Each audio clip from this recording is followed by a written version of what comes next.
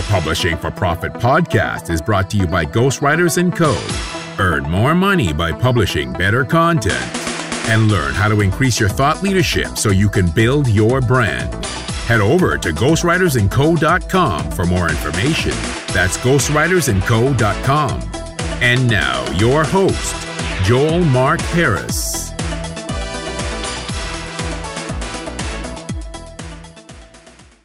Hello, ladies and gentlemen. This is your host, Joel Mark Harris. Today, we are interviewing a good friend of mine, Lauren Nicole Peters, who is a coach that focuses on female entrepreneurs. She has a new masterclass and course out. It's yourperfectweek.com. She focuses on time management, productivity, and bringing joy into the workplace. And I think we talk a lot about all these, but specifically what most fascinates me is the joy aspect, because a lot of entrepreneurs, they have a tough time and they feel like it should be a slog and that it's always hustling and working 24/7. And there's not a lot of joy in the actual process of building your business. But Lauren teaches us how you can do that, how you can still make a lot of money, how you can have a great business, but also do it while having fun, which is really why we do it in the first place, right? So a great conversation. Lauren is such an amazing coach. She teaches me so much. Every time I talk to her, I learn a ton. So I know you will enjoy this episode. Lauren, thank you so much for being on the show today. I know we've had this podcast in the works for some time now. So it's amazing to actually get it going and into fruition. Yeah, thank you for having me. Yeah. I want to start, you've created this masterclass and these courses. Can you tell us a little bit about them and why did you decide to create them? Yeah, so I am running a course all year. This is going to be my signature course. It's mainly for female entrepreneurs who need help shifting their outlook and their relationship around time and how time works in their life.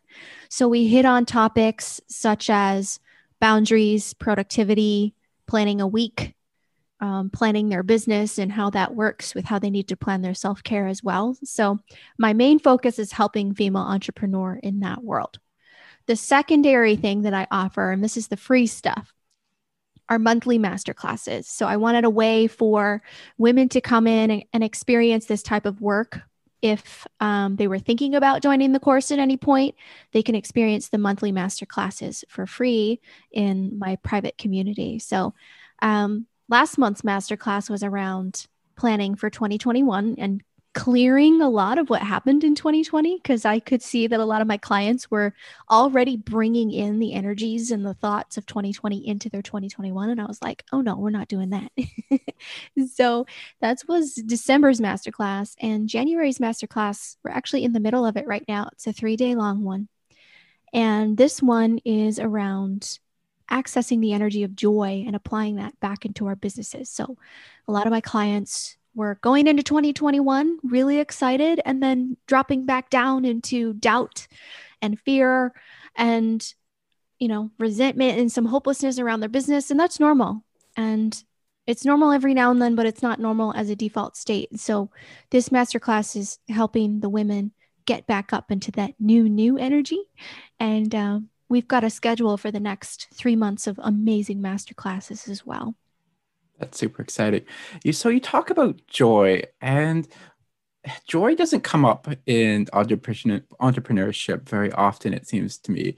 There's that mentality of the hustle, side hustle. I think Gary Vee was the first to, really make that popular. I guess the whole point of the hustle is that it's not supposed to be fun. It's supposed to be grinding. It's supposed to be difficult and hard. But you seem to take a very different approach, that what you do should be joyful. Why is joy so important, and how do you manifest that? That's a great question. So for me, this is more of a personal virtue, not necessarily something that I think all entrepreneurs need to do for their life.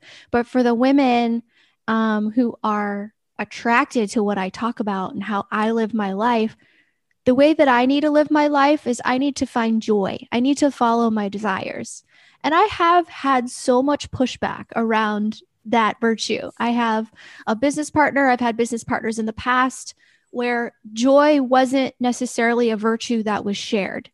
And there were often times where I would have conversations with my business partners and even some peers and mentors where they were like, yeah, it's not going to feel joyful all the time. And I know that. I don't try to make it joyful all the time, but I do want to honor, and I honor in this work that when I access energies of joy, when I access this childlike excitement for what I'm working on, things just fall into place a lot easier. Things flow a lot more. I have more space in my life. And from the outside, because I'm an entrepreneur, you could look at my story and say, wow, it's taking you a long time to really get to the place that you want to get to. That's what I think inside of my own head sometimes. But I would rather take longer to experience quote unquote success as long as I'm doing it in a way that feels good for me. There are always days where I wake up and I feel like crap, and I have my processes to get back into my joy. Can you talk about those processes? Because I think that would be very helpful. Yeah, man, this has taken me a long time to figure out how to do, because we're all built differently, right? Like the way that I process feeling like crap and feeling better is going to be a lot different from other people, but hopefully me sharing this can help somebody engineer their own way. And I use the word engineer because I really am that particular about how different each one of us is. And that's why when I'm helping a woman plan her perfect week, we engineer how that needs to be based off of who she is. So let's pretend I just woke up in my bed and I'm feeling like crap. And some days, when I'm in the dream world, I'm very active in my dreams. I lucid dream every single night. I'm just one of those people. And so depending on the dream, I can wake up feeling so sad or so happy. And my dreams really determine a lot of the days how I wake up. So when I wake up, what I do is I process out a lot of what that dream was. I sometimes I'll do prayer. Sometimes I'll do affirmations. And sometimes I'll just be with that feeling. So if I have a feeling of sadness or a little bit of non-motivated feeling, I'll just be with that. And then I'll let that process for a certain amount of time. The biggest thing here is that I trust myself, that I'm not wasting time when I'm doing this process, because the second I start to resist it is when I start to waste time. So I let myself process that stuff pretty naturally, and it doesn't normally take any longer than 5 to 10 minutes for me. And then what happens is my brain and my body starts to wake up and starts to come online. And then I remember some really powerful affirmations that are relevant to me right now. And then I remember what I've got on my plans for today. And half the time I'll have a very strict plan in my calendar. And the other half of the time I won't have anything planned, because to me, that's a plan too. And then by the time I get up out of bed, I get up when I feel clear. And of course, there are days where I get up and I might not feel as clear, but those days are less and less as I continue to do these processes for myself. The biggest theme here, the biggest theme in your question and in the answer to that is self-trust. And it takes a while. It's a process to learn how to trust yourself when you're not feeling so good, and to trust yourself that you've got the tools, and that, spiritually you are given the tools to be able to process a bad moment and turn it into a good one. I hope that makes sense. Yeah, no, totally. Something that really resonated with me was the fact that, you're not wasting time by doing this. For me, and I'm sure like for a lot of people out there, there's so much stuff on your to-do list, and just to close your eyes, be with yourself for a little bit. That for me is incredibly hard, because I'm always like, oh, I'm wasting time. This is not what I should be doing, and I should be doing, X, Y, Z. And so I think it's really important that self-trust is incredible, and to know that this is what you should be doing in this moment. Can you, moving, I guess, on to productivity, can you tell us a little bit about what challenges you see for other entrepreneurs and how to overcome them? Yeah, the biggest one, I was doing a podcast yesterday, and the woman asked me that famous question at the end, like if there was one thing you could leave our listeners with, and I'll just state that right now because it needs to be said. When thinking about productivity and getting things done and working towards the vision that you have as an entrepreneur, there's this thing that we do when things don't seem to be working in our favor, is we automatically make ourselves wrong for it. So one of the biggest challenges I notice is us, and including me, making ourselves wrong when something looks like it's not going the way we want it to. And so I have an outlook on all of this, is that when we make ourselves wrong, I don't want us to do that, but it doesn't need to be a moment where we're like, I don't know what to do. We can use it as a moment where it's an indicator that we might be trying to accomplish something in a way that's not natural to us. And so what I left people with yesterday on that podcast was, don't make yourself wrong for it. Just understand that for some things, you might not yet have a manual for how you need to do it. And so it really allows us to shift our perspective to, there's something wrong with me. I'm not doing this wrong. I'm wrong. I need to figure out a way. And if I don't, then it's existentially worse than what I just said, Know that the other side of this perspective is that you are figuring out how you need to do it. You are built in a certain way. And if it's not working for you in this moment, either one, you need to keep being consistent at it and wait until you get the results you want. Or number two, pivot, approach your challenge in a very different way based off of how you would do it, not necessarily how you think someone else would do it.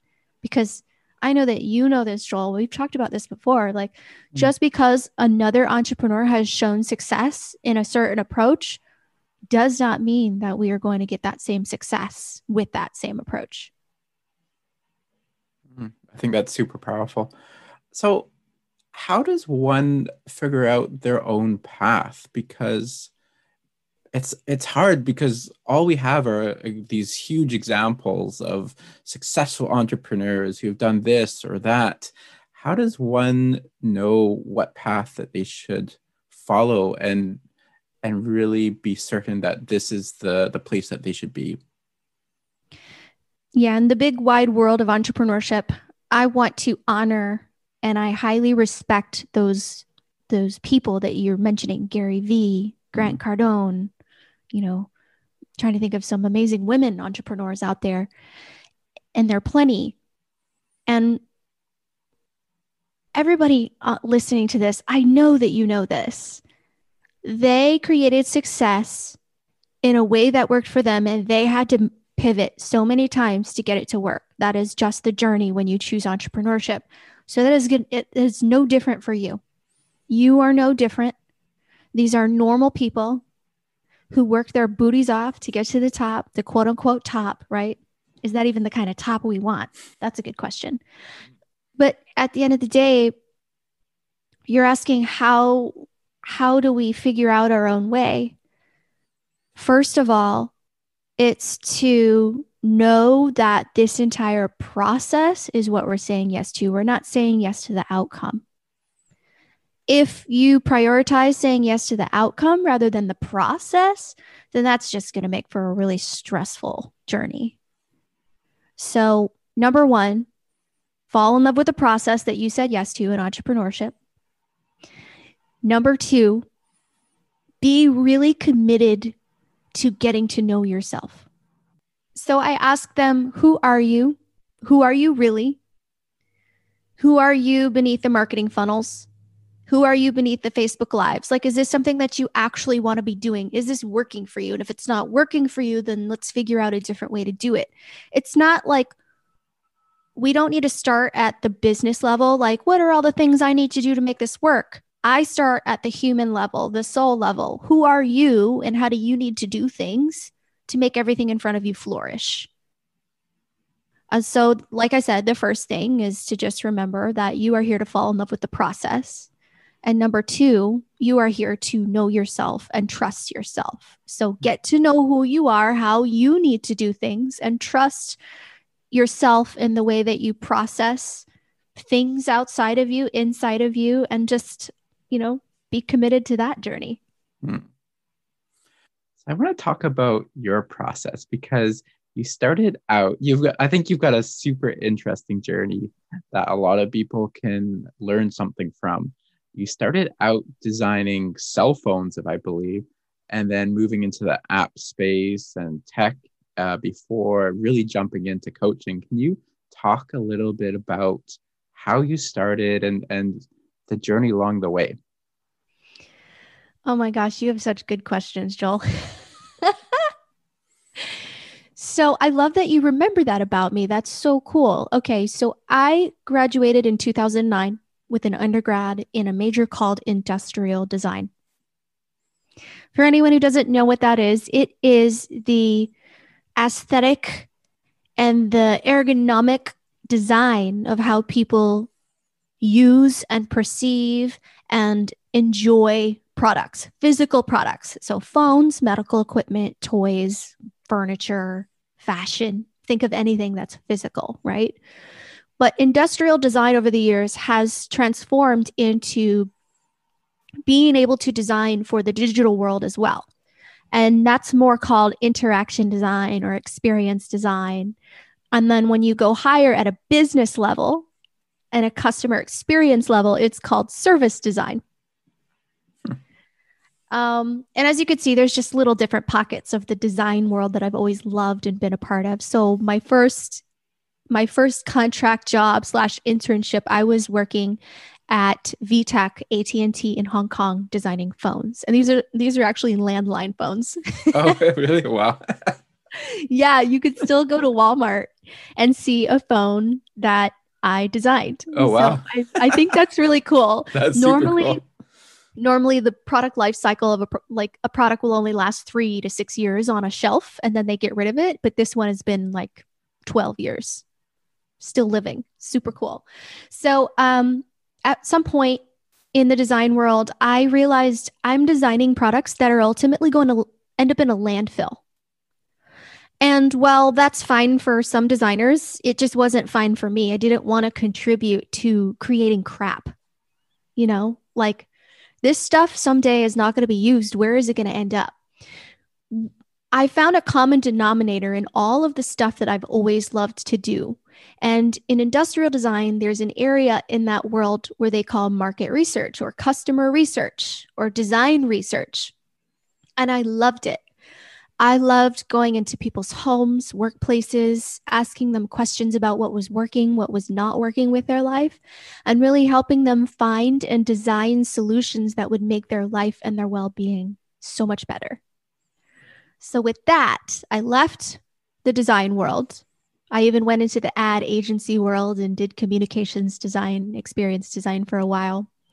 Got a lot of good experience, but I left that world and I'm like, at the end of the day, I love helping people.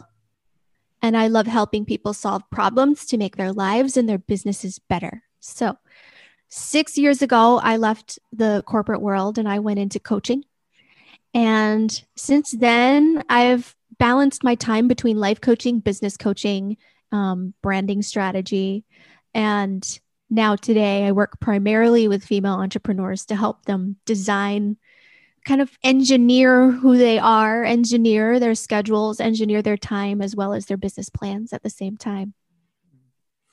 Can you talk a little bit about your boss that you had because I think this is a super fascinating and probably horrifying story for you, but I think it's one that my listeners will probably have some sort of aspect of it resonate with them. And that's how your boss used to force you, I suppose is the word, force you to text him every day at 9 a.m.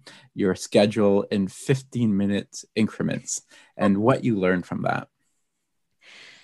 Oh my goodness. So I'll go back in time a little further than that. So one of the things I've always been good at is time management. And I realized that in college, I had back-to-back studios in design school. In design school, they are ruthless with the amount of projects they have you do. Like, they don't care that you've got 10 other classes and 10 other projects and 10 other deadlines. It doesn't matter. But what I would notice is how stressed out everyone else was around me, and like how they're like, I just can't get this done. I don't have enough time, blah, blah, blah. And I was like, I didn't get it. I'd wake up, I'd work on homework a little bit. I'd go to the cafe, hang out with some friends, go back home. If I felt like working on homework, I'd do a little bit more of it. Then I'd go out, I'd read a book. Then I'd touch on my homework again. Then a week later, I realized my thing is due in an hour. I've got like 15 more minutes to work on it. Might as well finish it up, right? I finish it, I turn it in, get an A. I realized after college, I'm like, what I was doing was not normal. It was not the norm. I was going to say, I wish I had that. Yeah, I wish I could do that for sure. But I'm definitely on the other spectrum. So super interesting listening to you talk about it. However, I'm not the same when it comes to writing papers and taking like standardized tests. I'm not that kind of person. I've never been that kind of person. But when it comes to creativity and projects, this is one of the reasons why I went to design schools, because design school was made for the way I was built. And if I were to go and get an MBA or become a doctor, the way that school was made was not for me. It wasn't. I would have struggled the whole time. And while I would probably be a great doctor, I wasn't willing to go through that kind of education, that I would feel like I would be pushing a boulder up a hill the whole time, you know? So I realized after grad school, wow, there's something really special here in the way that I manage my time and the way that I trust that things will get done. So I paid attention to that. Fast forward, 7 years, I enter into a company in an executive position, and the CEO of the company, very rigid personality, in many ways, he requested, and I guess at the expense of my salary and my position at the company, he demanded that that every morning I text him before 9 a.m. what my schedule was from 9 a.m. to 7 p.m. And everyone on my team, which at the time was about 5 people, he wanted me to text him 15-minute increments of everything that we were doing throughout the day. And when I first heard him say this, I'm like, you are absolutely insane. This is impossible. But I did it. I figured out how to do it, and I made it happen for, 6 months. It's kind of blurry. But I made it happen. It didn't mean he was happy. He would find several places in the schedule where he's like, I don't want you to work on that, change this. And then it would change the whole day. And it's just, I got a boot camp in learning about timing and focus and tracking people and tracking performance of people and tracking business performance and watching us lose money with how inefficient we were being with our tracking of performance. I'm sure you can figure out what's going on right now.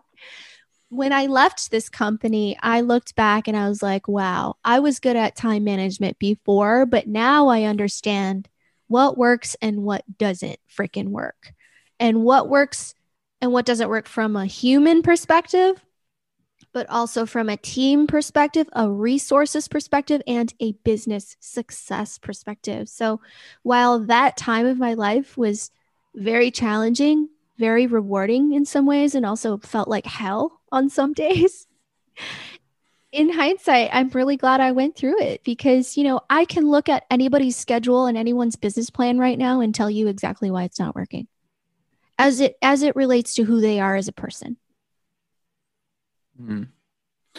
Yeah, there's so many things we could go over. I think what I want to talk about is, so for a company that was trying to track every little thing and just failing at it, what are some takeaways that you learned, and how I guess companies can do things differently?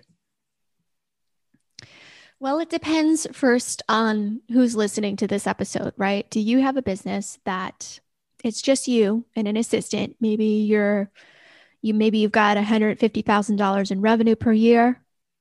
Your take home might not be that much. Or are you a 7-figure business owner? Your take home is a lot more comfortable. Or are you 8 figures, right? Like you just got to ask yourself where you are in your business, because the larger the business gets, generally the more you have to track, right? So just larger themes that I had as a takeaway is that number one, simplicity is always best. And if you as a business owner recognizes that simplicity is not a part of your systems and not a part of your values and not a part of your business, then find someone, get help so that they can get you out of that forest and into a world of simplicity, because things work better when they're simple, but simplicity is not created by accident. Simplicity must be created intentionally. So it's almost like we've got to build our businesses with a little bit of chaos and allow that to happen and grow. But at some point we have to pull back and recreate a more simple and more useful structure to what our businesses have turned into. So that's the biggest one. The secondary theme that I would ask entrepreneurs to pay attention to is not just simplicity, but also dollars. Also, like, where are you putting your money?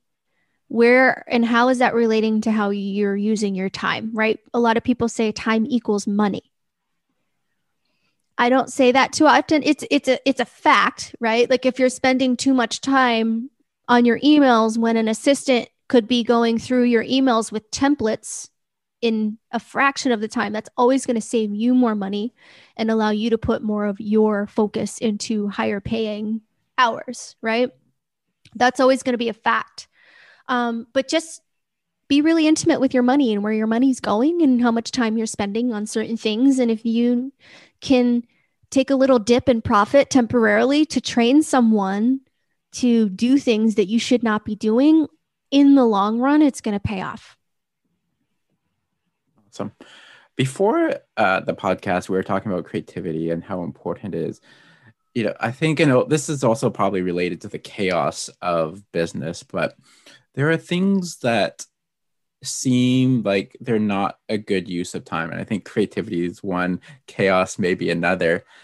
But do we schedule, or should you schedule times where you can explore that creativity or explore the chaos and not feel so rigid and so that you have to do these things? Yeah, I think a lot of your listeners, we talked about this, are the creator types. Content creators, visionaries, people who don't mind getting a lot of the work done, but who need a lot of time for creative space, whether you're working with your hands or whether you're thinking about something, right? So for those types of people, this is tough to think about it this way. For me, when I really need to get into a creative groove, sometimes I need to not schedule something for 3 days straight. Now, for the entrepreneur type who is like, I'm getting so much stuff done, they're like, there's no way I'm taking 3 days to not schedule anything, especially if you've got kids, especially if you've got, sports, fill in the blank for all the other things that you probably have got to do. But engineer this in a way you need to. One thing I recommend is just, it's not going to be easy at first, because it is completely against the way that we like to think. Things are going to be efficient in our business by constantly working on them, going down the to-do list, that never-ending to-do list, and getting things done one by one.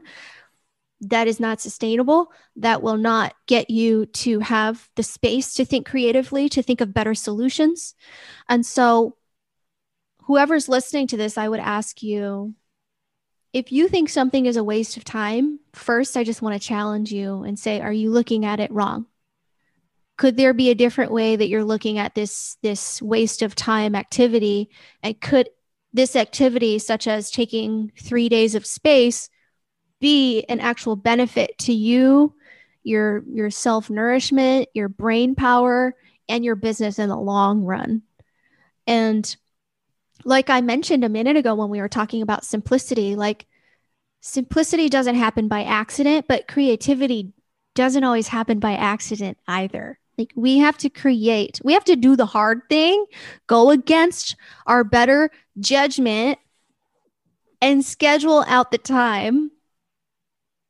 We got to do the hard thing, and we got to do the thing that doesn't make sense sometimes. And we got to make the time for our brain and our body to just be in intuitive space, be in creative space. And so, you don't have to create 3 hours every week. You can do 3 hours or 3 days every week, 3 days per month. You could start there.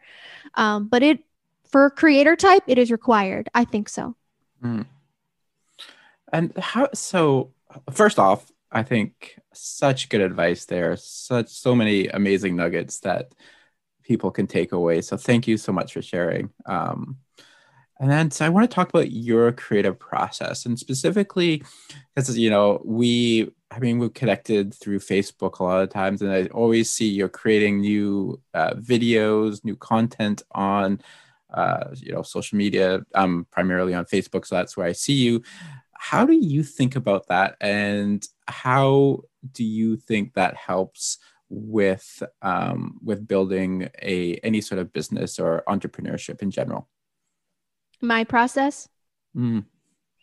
Well, geez, I have a very intimate relationship with my creative process. And one of the things is that I don't expect anyone to understand whatsoever why I do what I do. So here's how I'll try to explain this. I've got a big memo pad over here that has my big income goal for the year, what things I offer in my business that could contribute to that income, right? I'm not rigid about how it needs to come in or when, but I know when I'm launching my programs. I know when I'm launching my masterclasses. I know that I want 5 women on my team by the end of the year. So you can start to see, like, if I have any compass whatsoever for my creative process, it's these little milestones, these little anchors throughout my year. So if I have a certain income goal for the year, for me personally, I don't need to make any chunk of that by any time. I just know that when I'm launching 4 times this year, my course, I want 18 women in that course every time. Let's say 1 month, I'll get 12 women. In another month, I might have 25 women. I'll cap it at 25. But on average, I want 18. This is the thing that is guiding me weekly and guiding me daily. But this is what I needed, right? Like there were other ways, and I was telling you this before our podcast. I was trying before, like, oh, I'm going to be the 20K per month entrepreneur. 20K per month, I'm going to do it. Right now, that kind of goal doesn't work for me. I create pressure on myself every month when I have that kind of goal. That kind of goal is not wrong. It just doesn't work for me right now. So what I'm trying this year, and what I actually really truly believe is going to work for me and happen, right? I have to have a belief and a self-trust there that I am going to launch 4 times this year. I'm going to fill my program with amazing women. I am going to do a masterclass every month, whether I'm feeling it or not, So with that plan over there, that's my compass. Now, if we go and look at my weeks, you said, I see you on Facebook. I see you talking about your masterclass, talking about your posts and your content, talking about your course. What those are led by are the fact that I've got a course launching on February 1st. That's my priority, right? I prioritize what I want to talk about in public. Most of what you'll see me talking about is my course and content geared towards that course. I have a secondary priority, which is my masterclass. You will hear me talking about my masterclass 1 week before I launch it and while I'm doing it. That's about it. So that's my intention there. Now, along the lines of the makeup So for anyone who doesn't know my brand yet, even though I do planning and productivity, I love helping women glow and feel beautiful and radiant. So I also sell makeup as well as part of my brand. It's more like a tertiary thing. I don't really push it. It's just something I love. It's me, So I've got that as one of my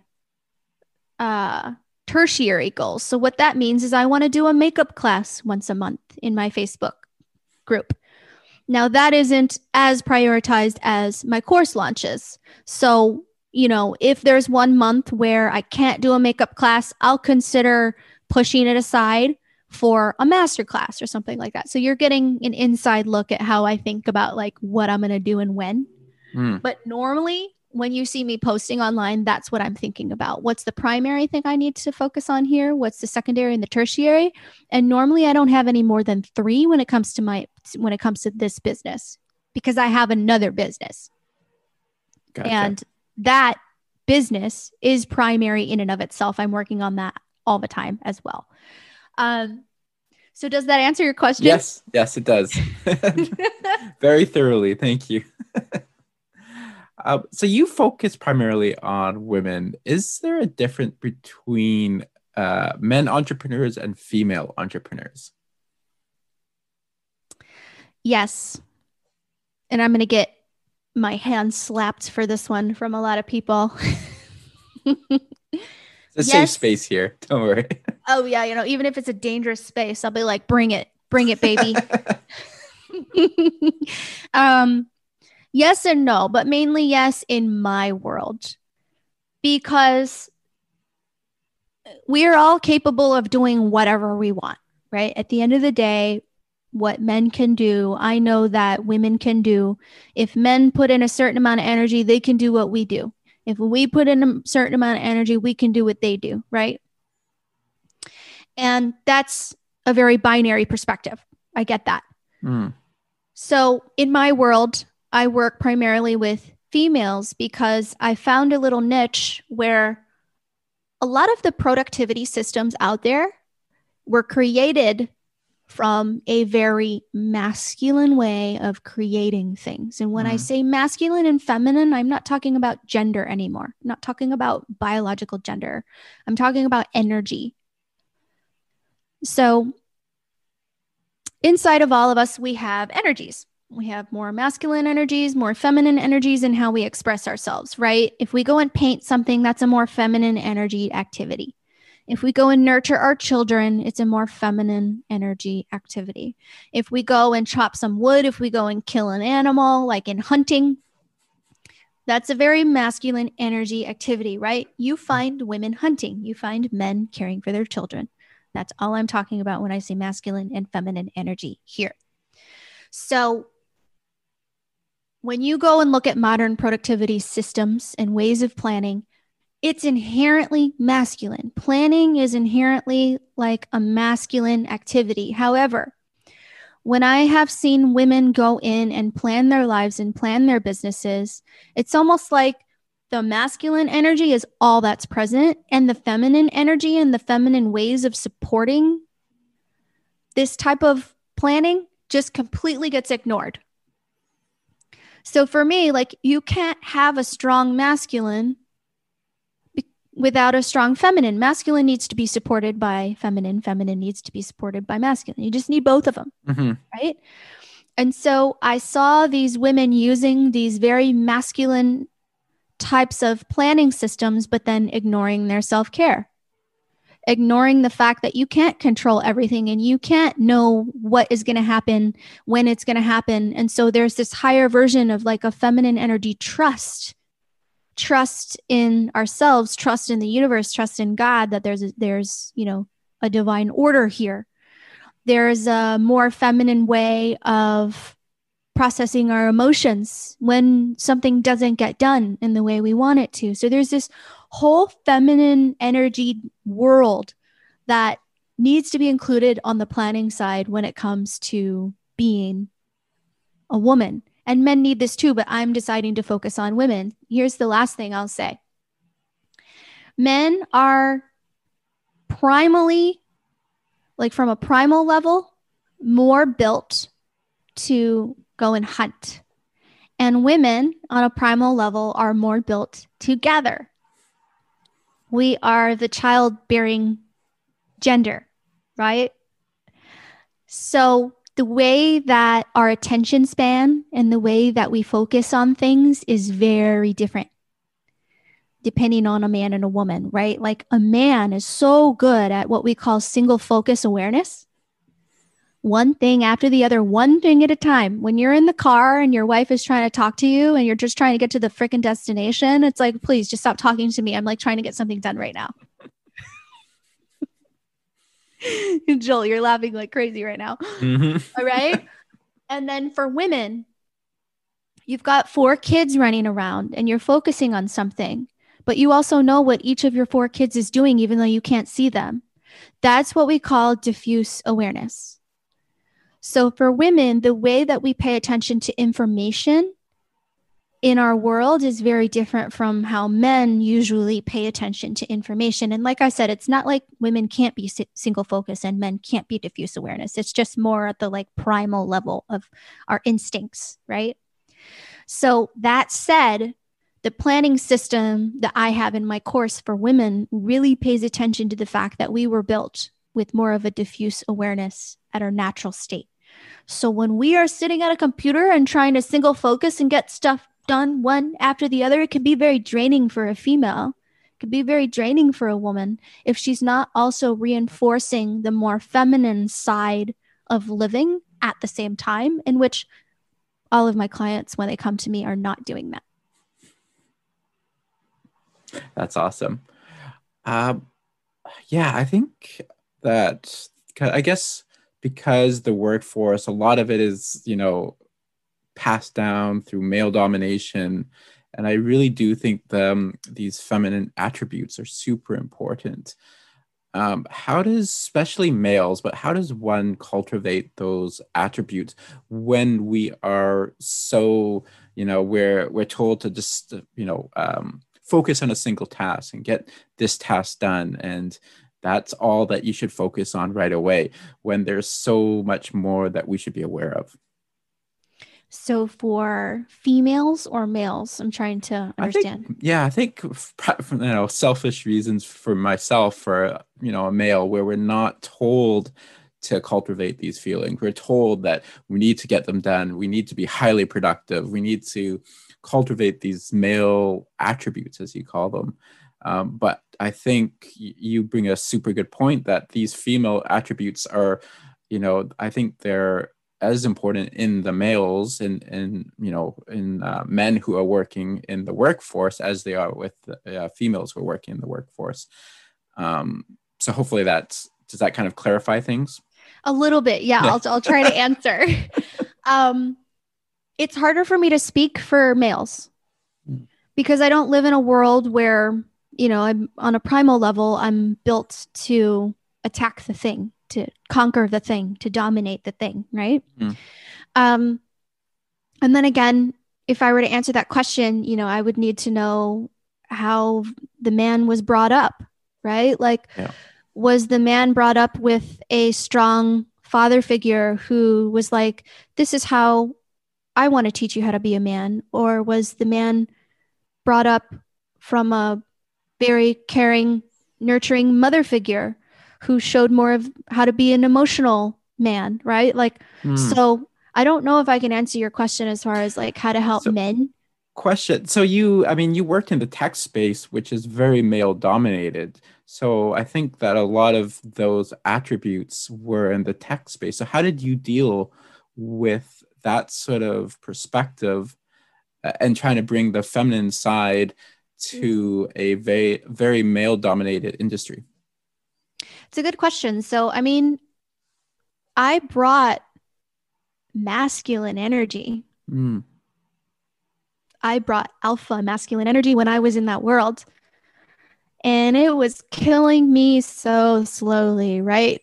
I couldn't take enough bubble baths to get me to feel good about any of that. Right? You get women who are like, I'm going to just go home and take a bubble bath and have a massage, but it's just not fixing the exhaustion from showing up to work every day in masculine energy and feeling like I need to dominate the room that's trying to dominate me. I'm going to show them how this is done. I'm going to make my place at the table. I honestly didn't figure out how to start to express and embody feminine energy in that world until I almost left it. And I also think one of the reasons why I left it is because I didn't fully know how to bring a powerful, feminine, balanced energy to the workplace. And the place that I was working, it didn't really allow me to do that either. It wouldn't have allowed me. And that's essentially why I left. So I would say to anyone, any woman listening to this, like, if you are around a more masculine domination type environment, it is possible to balance yourself with feminine energy and bring it to the table and have men respect you and have them work with you. I see it everywhere. So what I would recommend is just go and find a woman or a mentor who you see actively doing that in the world. You know, I don't know how Ariana Huffington, you know, she runs her own company. Similar women like that, Sarah Blakely, I don't know how they run their businesses. I don't know how they show up in their businesses, but I can imagine there is this beautiful feminine way that she does go about her work that if you're interested in this, I would go and study. Awesome. So I'm just going to ask a couple more questions and then we'll wrap it up, Lauren. But I mean, I'm very interested in knowing, you're such a great communicator. Is that something that you have really worked on, or is that something that's been innate in just your personality? Ooh, thank you. I appreciate that. So define great communication. What does that mean to you? You get your message out very clearly. It is succinct, but you're a great storyteller. And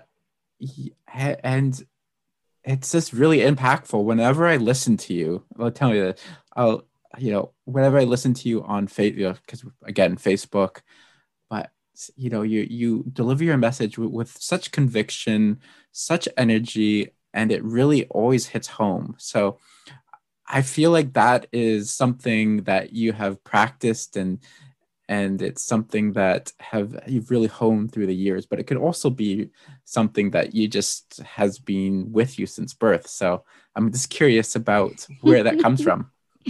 Oh man, it's so fun hearing your reflections. I think you're right. I think you're really spot on. There is a part of me that is just inherent in my heart. And that is being willing to have an opinion and being willing to be wrong about it. And so that allows me to be very strong in when I do speak about things. I'm also someone who is really diplomatic in when I say things, and I actually do a lot of listening first. So if anyone's listening to this and you're a bad listener, you need to admit that about yourself. If you could become a better listener, it will allow you to have more conviction in the things you say. I think because when you become a better listener, you're inherently understanding the other people around you and what would be useful to say rather than what you just feel like saying, right? So like I think about what's useful to say. Being useful is a very important value of mine. The shadow side to that is that I fear not being useful. But when I am in resourced mode and feeling good about myself and good about the work I'm doing, what I say really hits home, like what you just said. Mm. And the second part of all of that is, yes, I have practiced. So we're talking about the corporate world. We're talking about being at the head of boardrooms and dominating my way through. I have spent a lot of time on the masculine side, cultivating my masculine energy and like using my voice to just like make a point or tell someone that I don't agree with what they just said, and being willing to solve a problem through discussion rather than like beating someone down with it. But years and years and years of being in a world that, you know, there was a lot of masculine energy, and I got to practice what to say and when and what not to say and when. And I think when you're working in a professional environment, in order to be really effective with your word and your visions, You need to learn how to be succinct because people have low attention spans. They don't have time, they don't have money to listen to 10 words. So figure out how to say what you want to say in 3 words. And that's just survival of the fittest, I think, very, very masculine perspective, but that's needed, So I'm used to consulting a lot of businesses and consulting a lot of people. And when you consult people, you can't confuse them with words. You have to get to the point. You were talking about being a great listener, and I associate that with a feminine trait. Would you agree? Yeah. Being a great listener, that's a great point, Joel. Being a great listener has you receiving what's happening in the room. And if someone's talking or showing you something, that's the giving, right? In my world, the masculine energy is the giving energy and the feminine energy is the receiving energy. So I think it takes a lot for some people to practice being more on the receiving end. Yeah, I was going to say, so how does one practice that? Because that's not something that is taught. I think the more masculine traits are easily taught, or, cutting people off or shouting or trying to dominate somebody, but actually listening and really taking in what they have to say is not taught. So how does one cultivate that? Well, I want to make sure everyone doesn't associate masculine energy with dominating and taking and all of that. There could be a very healthy side to masculine giving, which is good advice, wise advice, helping somebody work through something. And then the healthy version of listening is just listening and being willing to learn something new and being willing to be wrong about an opinion you might have. So that's the more healthy side, right? Like masculine doesn't always need to be seen as like an unhealthy taking or like interrupting someone. Normally when there's a taking and an interrupting, that's just someone with control issues or insecurity issues who doesn't want to be told that what they think is wrong, or but we're not going to talk about all that. We're talking about the healthy version of all of this. So what your question was, how do people get into receiving mode and listen more? Yeah. Let's think about that. So I started to talk about it a little bit. How can you be willing to be wrong about what you know? There's a little voice in all of our heads who is always assessing what's going on around us, who's right, who's wrong, who could we trust, who could we not trust, where should we go, what color shirt should we wear. There's always that thing going on in our head. And a lot of people are like, what thing? That thing that just asked what thing, that thing in your head that's always has something to say. If you're interested, if anyone's interested, there's a beautiful book out there called The Surrender Experiment. And his other book, do you know what his other book is? No. Michael Singer. Okay. Well, we'll have to look it up, but it's the other book. It's not The Surrender Experiment. It's the other book. Okay. That he wrote. It's super popular. It's so amazing. It's actually a very short book, but that'll talk about the little voice in your head. Gotcha. If you can know about that voice in your head, who's always on, always listening, always judging, and you can observe that without knowing that that's like everything, you can observe that, be like, oh, okay, so I don't have to say out loud what this thing is saying in my head. If you can be willing to be wrong about your opinions and allow another person to talk and actually be interested in the other person's world and not so damn interested in your own world for a second, you could be the greatest listener this world has ever seen. You could be the greatest listener. You could also be the greatest leader this world has ever seen, because a good leader is a good listener. Awesome. Well, I'm going to cap it off with my last stock question. And this is something I ask all my guests. And that is, and I know we were talking about books earlier, but do you have a favorite book or one that you like to gift? Oh, wow. Geez, I'm looking at my wall with like 200 books I know, right now. it's a challenging question. You don't have to stop at one. You know what? I'm going to look up this book because this is probably going to be one of them. Let's see. Michael Singer. I think that's his name. There it is. Y'all ready? Yep. It's called The Untethered Soul. You can kind of understand by just the title of the book what it's going to be about, being untethered. That is one book that I would recommend to all of your people. The Untethered Soul by Michael Singer. Awesome. Well, Lauren, thank you so much for being on the show today. I always learn so much listening from you, and it's always a great to interact with you. For people who want to learn more about your courses and your masterclass, where can they go? You can go to www.yourperfectweek.com. If you want an invitation to my course that I launch throughout the year, it's www.yourperfectweek.com/invitation. And then you can also find me on Facebook with my full name, Lauren Nicole Peters, or on Instagram, lauren.nicole.peters. Well, thank you again, and have a good day. Thank you for listening to Publishing for Profit. Please like and subscribe on iTunes, Spotify, or wherever you get your podcasts.